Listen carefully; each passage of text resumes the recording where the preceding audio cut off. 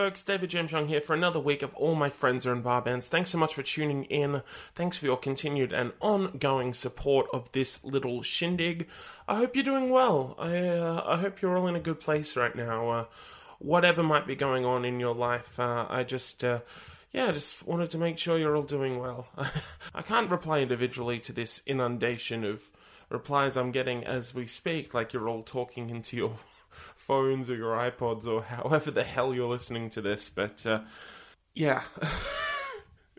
It's early. Got a really interesting one this week. This is from Gold Coast singer-songwriter turned pop sensation Amy Shark. You might know Amy from her single Adore, which came in at number 2 in the 2016 Hottest 100, just getting pipped at the post by Flume's Never Be Like You. She's gone on to sell out a major national tour. She's released her debut EP, which is called Night Thinker. She's about to hit the road, I believe as we speak. Today, she is at Groovin' the Moo in South Australia before heading over to Maitland and all the other ones. And she is also supporting German group Milky Chance on their run of national headlining dates around the country. So, a few chances to catch Amy in the flesh in support of this really impressive new EP. So, a little bit of backstory about how this one came together. Some of you might follow me on Twitter at DJYWrites, and sometimes I like to have a little bit of fun on there. And on this particular day, I was being pretty inundated with all this different PR stuff and just, the constant hype and the usual malarkey that comes along with that. So I decided to put together a quick, jokey little tweet in which I used the rhythmic, I guess it's the rhythmic scheme, to the tune of We Didn't Start the Fire by Billy Joel. And I wrote, I'm trying to think of the exact order, but I'm pretty sure it was Amy Shark is overrated, Tashaltana overrated, middle kids are overrated, calm your bloody fun. Funny, right? Cute, whatever. I didn't think that much of it until Amy Shark actually saw the tweet and decided to get in contact with me. It was, kind of bizarre and pretty funny.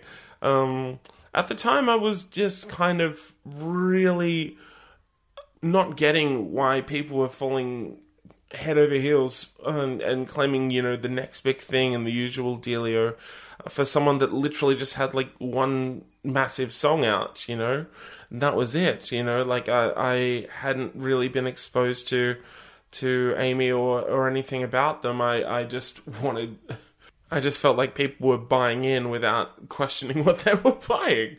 I'm still not particularly crazy about that song, but as Amy taught me, there is a lot more to her than meets the eye. She was an incredible sport about the whole thing. She decided to follow me on Twitter, and we went back and forth for a while, and she invited me along to see her live. And that is exactly what I did for her third and final headlining show at Newtown Social Club, the very, very dearly departed Newtown Social Club. It was a really interesting chat. She was game to do this podcast, which was awesome. And I'm really impressed at her character and I guess the hustle that she's put in, and the fact that there is kind of layers and depth to this person. So I think she's very intriguing, and a lot of people have noted the trajectory. I'm not saying that I've softened. I've definitely changed my perspective, just because, for a while there I thought she was very overrated, and, I wasn't sure if she'd be able to follow through on this promise that had been given to me by all these people fawning over her. But, as luck would have it, she has put out an EP, and there's some really, really good songs on it. So, you know what? More power to her. And I want to thank Amy and her management and her crew and her band and her husband Shane. Everyone was super, super lovely and really, really great to work with. I really, really appreciate that. And I'll no doubt catch Amy around sometime in the not too distant future. But until then, we have this little half-hour chat, which is pretty fun. I'm really happy with how it turned out. Before we get into it, I just want to remind you that this is a fan-supported, listener-supported podcast. A couple of ways you can help out. Leave us a review on iTunes, 5 stars. It would be preferable. That would be great. It helps to boost visibility and get us out to the right people. Failing that, you can subscribe and, listen wherever you get podcasts. So pretty much any app. We're on Stitcher. And, you can also go through iTunes and the usual dealio. There are plenty of ways to consume and support this podcast, and it is all very, very appreciated. That's just the free stuff. But if you do have a few bucks lying around, for as little as $1 a month, $12 a year, that's for real, that's $12 a year, $1 a month, you can support this podcast financially over at Patreon. If you are a patron, thank you so much, but I'd really, really like to hear from you guys. If there's anything in particular that would give you more incentive to support the podcast, if there's anything that can happen on the podcast or that I can do personally to kind of sweeten the deal, maybe whatever it is. Like, I know it's basically a tip jar at this point, but if you have any ideas, I'd really, really love to hear from you. But if you want to find out more, you can head over to patreon.com/barbands. That's patreon.com/BARBANDS. Alright, I won't leave you hanging much longer. Let's get into it right now. This is All My Friends Are in Bar Bands chat with Amy Shark.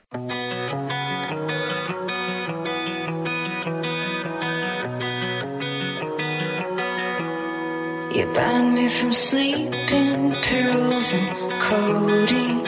I'm at my best, just even knowing you're coming around. You're coming around. You switch from vodka, lime and soda, and I hate every girl that's ever known you, and you know a lot. Hi everyone, I'm David James Young, and all my friends are in bar bands. Today, I would like to introduce you to my friend Amy Shark. Hello. How are you? I'm good, David. Yourself? I'm absolutely wonderful. Thank you for asking. It is Wednesday afternoon. We're at the back of the Newtown Social Club, and Miss Amy Shark is here for her third of 3 sold-out shows. Congratulations. Thank you. How did the first 2 go? I believe that was 2 in one day, if I'm not mistaken. Yeah, it was my first go at doing something like that as well. So it was awesome, but it was a very Groundhog Day experience. Yeah, sure. So it's really hard to try and make it not that, because I just feel, everyone deserves a really fresh show. So yeah, of course. But yeah, it was weird. Both crowds were completely different, so it was easy to sort of separate them. Yeah, right. The early crowd was a bit more relaxed, or yeah. Well, actually, it was weird. The later crowd surprised me because I expected them to be very rowdy. Sure, yeah. But they were more so.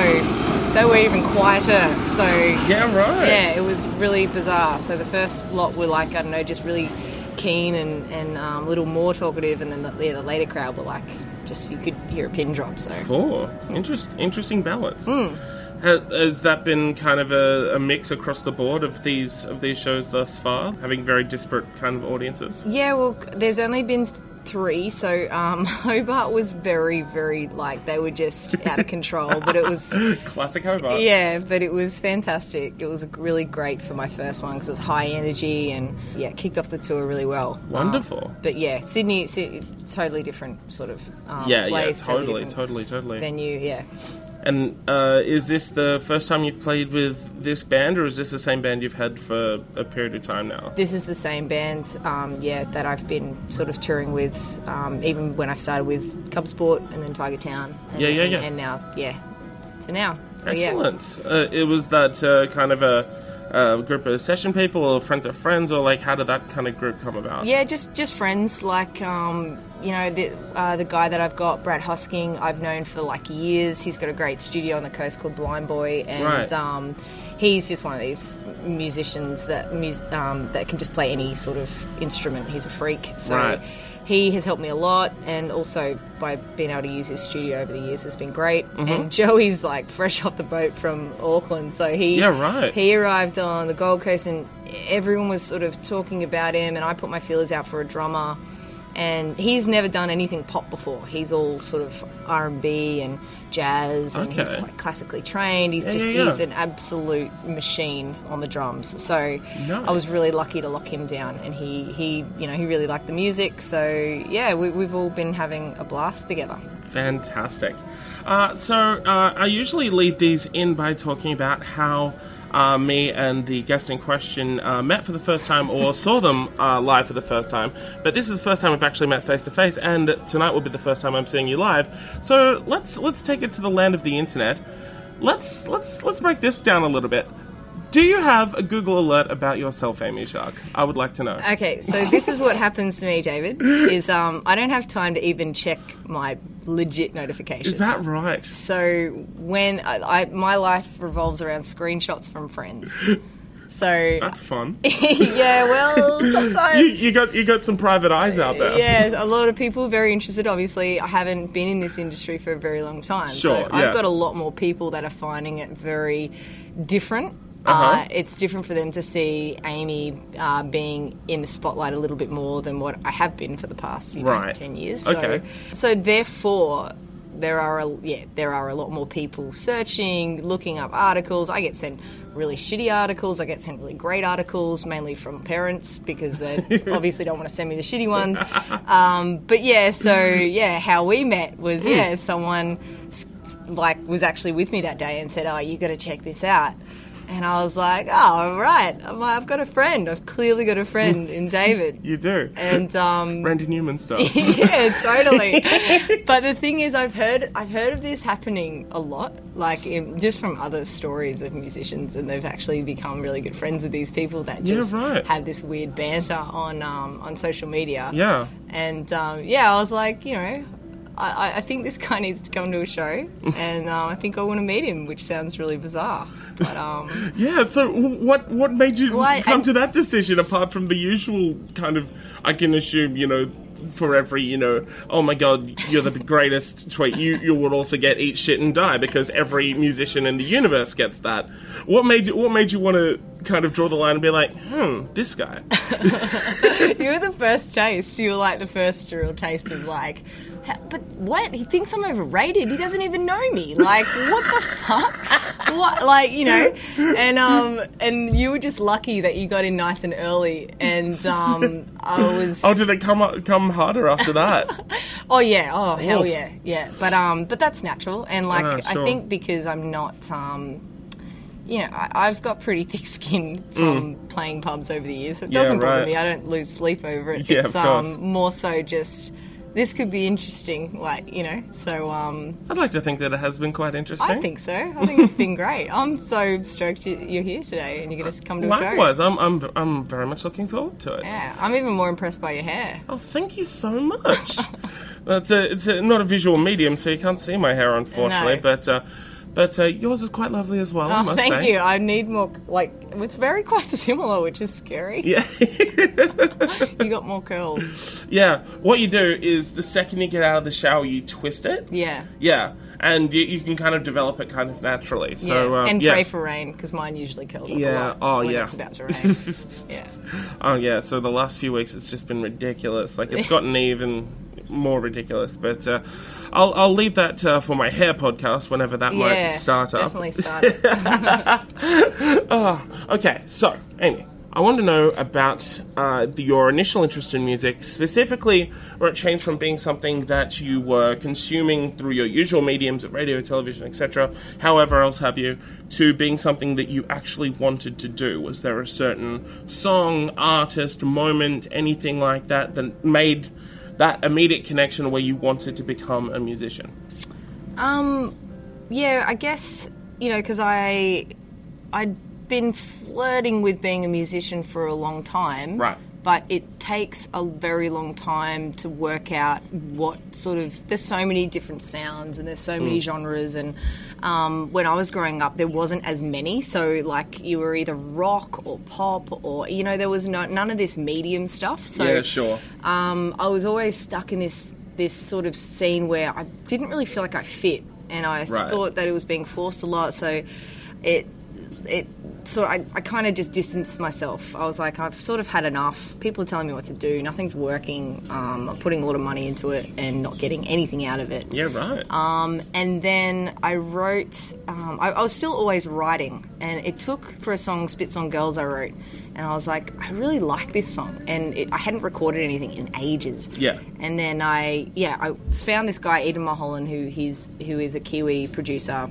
And I liked his music, and he came and produced the song using a lot of percussion and a lot of beats, and it really worked with the acoustic guitar. And I was like, I feel like I'm getting to know what I like myself sounding like. And the song was really edgy as well. So I was like, okay, I like edgy shit. I'm really liking this direction. And that sort of songwriting I've always sort of done, but I was too scared to kind of put it out. So then I took it to another level with Golden Fleece. That got a little bit more electronic, a lot more sort of drops in that. Okay. And I ended up winning the Queensland Pop Award for that song. So I was stoked. Yeah, exactly. And I was like, because it's quite clicky as well, the industry, in case you haven't noticed. Oh, I have. Yeah, so...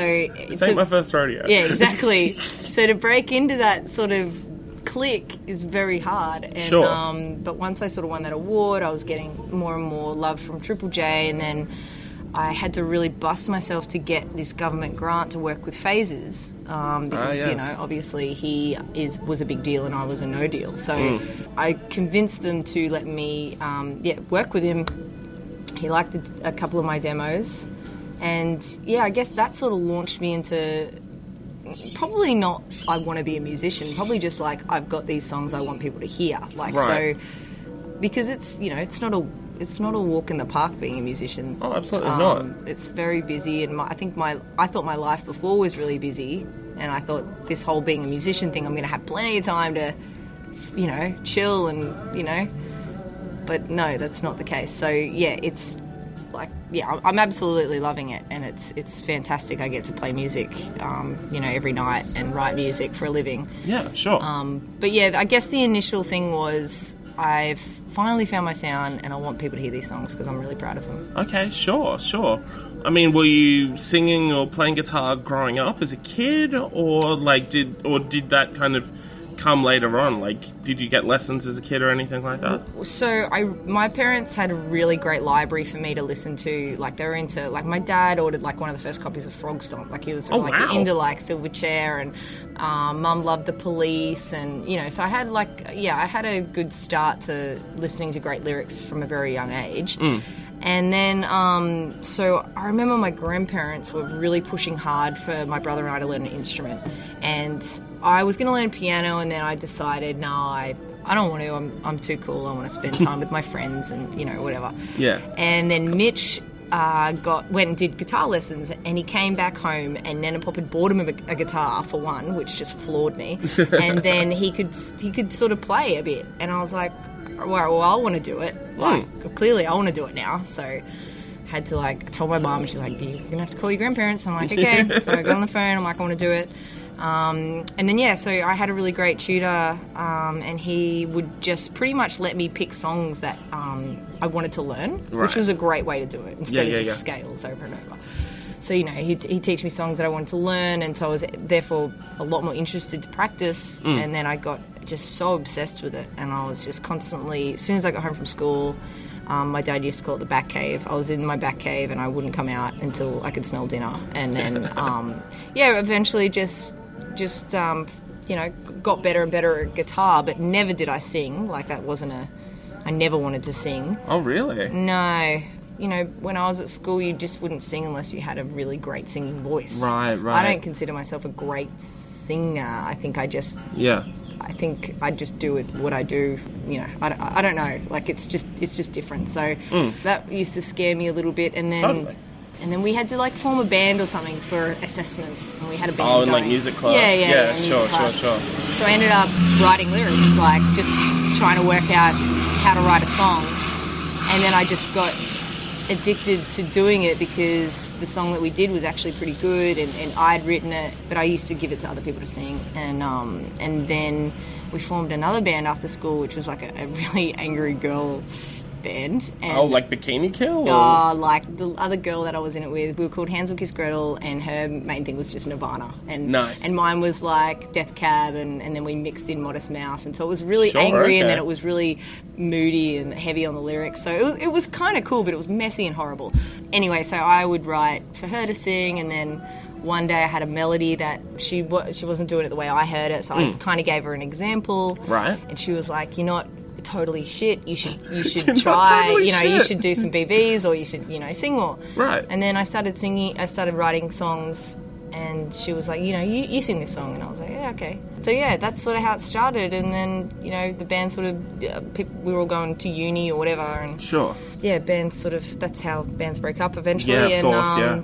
And then, I started dating this guy, and he was like, "Your songs are great, and you need somewhere to put them," because I wasn't really even interested in putting them anywhere. I was just writing them. Yeah, right. And then MySpace came. Of course. So we hit up MySpace and had a MySpace page, and that was life. It was just that was what I did, just really raw acoustic songs that no one really cared about for a long time. Where did you grow up? I was on the Gold Coast. Okay, yeah, right. So Southport on the Gold Coast. Yeah, right. Yeah. I can't imagine there would have been much of like a local scene of musicians or anything like Dude, that. Was it just like a core couple of group of people that had that interest in music that you just kind of just like drawn together? Like I'm from like small town kind of area as well, where it's just like you kind of just immediately magnetize to those sort of people because no one else gives a shit, right? Totally. Yeah. Like I knew everyone that was in the band, pretty much. Like there was like Hard Rock Cafe, and maybe another place, Cooley. There was a place called Neverland or something, and that was the Chop House, but the Chop House sort of died early on when I got older. So right. Yeah, there really wasn't many, and to be honest, we're still struggling on the Gold Coast for places to play. So, yeah, right. It's a difficult place because there's a lot of people that love their sport or they love their cover music. And the bars don't help because they offer a lot more money for you to go and play covers. So totally. To make to be able to pay rent, you need to be able to play Khe-Sanh. So it's You learn it one way or the other. Best to chisel, it's all there. Oh, man. It's horrid. Was it in high school that you performed like live in front of an audience for the first time? Yeah, it was. Do you remember that? Yeah, I do. I remember because not many girls were playing guitar when I was at school. Yeah. So I was like a one-off kind of thing. Actually was pretty good at guitar. So, but I remember it. I remember that addiction to being on stage and being, just playing music and people actually liking it. And, it's enough to make anyone want to continue and, sort of obsess over it. Yeah, absolutely. So where does it go from high school? You mentioned, the band kind of dissipating after university kind of became a factor. Did you kind of have an idea that you'd kind of start playing music on your own after that, or were you kind of working with other people in your immediate area? What kind of came of that?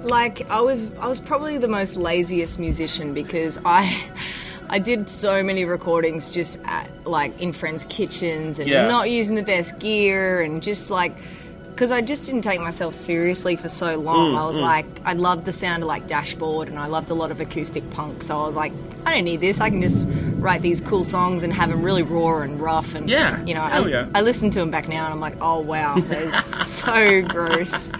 But it was a starting point, and I still have songs that I've recycled a couple of words from back then that I'm using now. So it all played a very heavy part. But yeah, I guess I was just spending a lot of time, not caring enough, I think. And then And then, you know, everyone started getting some better gear and electronic sort of sounds were coming in, and I was listening to a lot more, I was just listening to a way more diverse range of artists. Right, yeah. And, yeah, it gives you different ideas, but I used to get really confused because I'd listen to, like, artists and be like, oh, I think I need to sound like them. I think I need to sound like that. And I do that all the time. Yeah, like, yeah, it's really frustrating because, you know, it's hard to put that line, like, okay, I like them, but that's not really my music. Like, that's not what I'm going to put out. Yeah.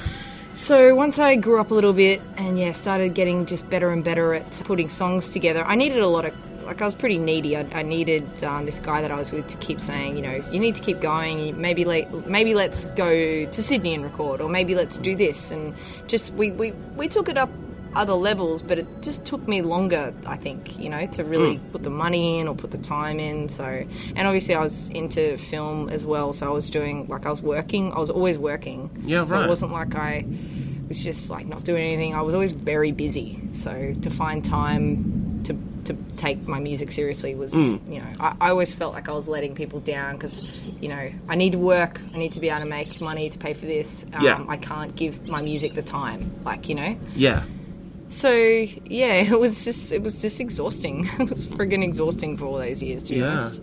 And in that time, were you performing at all? Like you mentioned, kind of like playing in bars and like doing cover sets and shit like that. Yeah, I'd always be doing originals as well. Like I'd go and play it. Like we'd play like 3 songs and then kind of sneak one of your own. Yeah. I'd do that, but I'd also like I'd get like little support slots at like in Brisbane in the Valley. Yeah. But I never really was like I'm gonna book a tour or anything. I was too lazy for that. Yeah, right. So if it didn't sort of come at me, I didn't really chase it. You know, like I think Thirsty Merc was like one of the artists that were like, shit. yeah, do you want to support us? And I was like, okay, that's like the biggest gig I've ever had. So played at the Cooley and to a pretty decent crowd, and I was like, oh, this is kind of cool. Nice one. But yeah, apart from that, I wasn't really one that was slugging it out in vans or anything like, you know. I don't want to say I got lucky with this song because I don't think luck is it. I do think I put in the hard yards just in different areas. Right. So, yeah.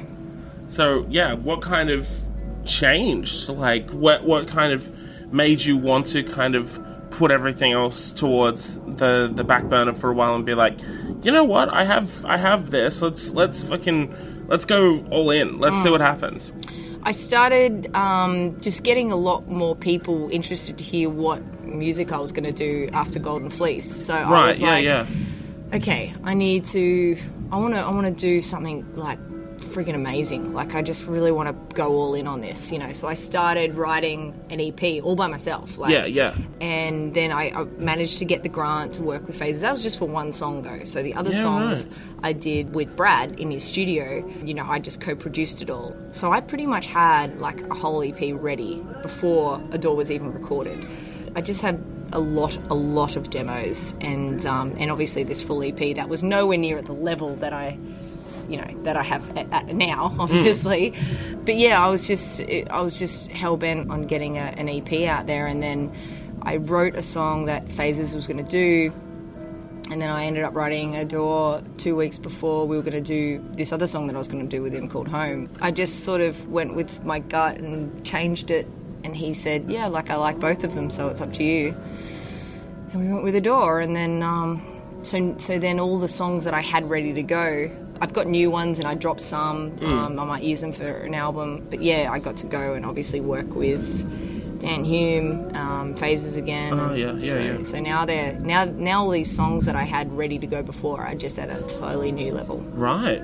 So you kind of see that as like the sliding doors moment. It's just like if you'd chosen the other one, who knows where you'd be, right? Pretty much. Yeah. That's fascinating. Like, yeah. Yeah. What was it that made you kind of want to change your mind at that, you know, kind of 11th hour?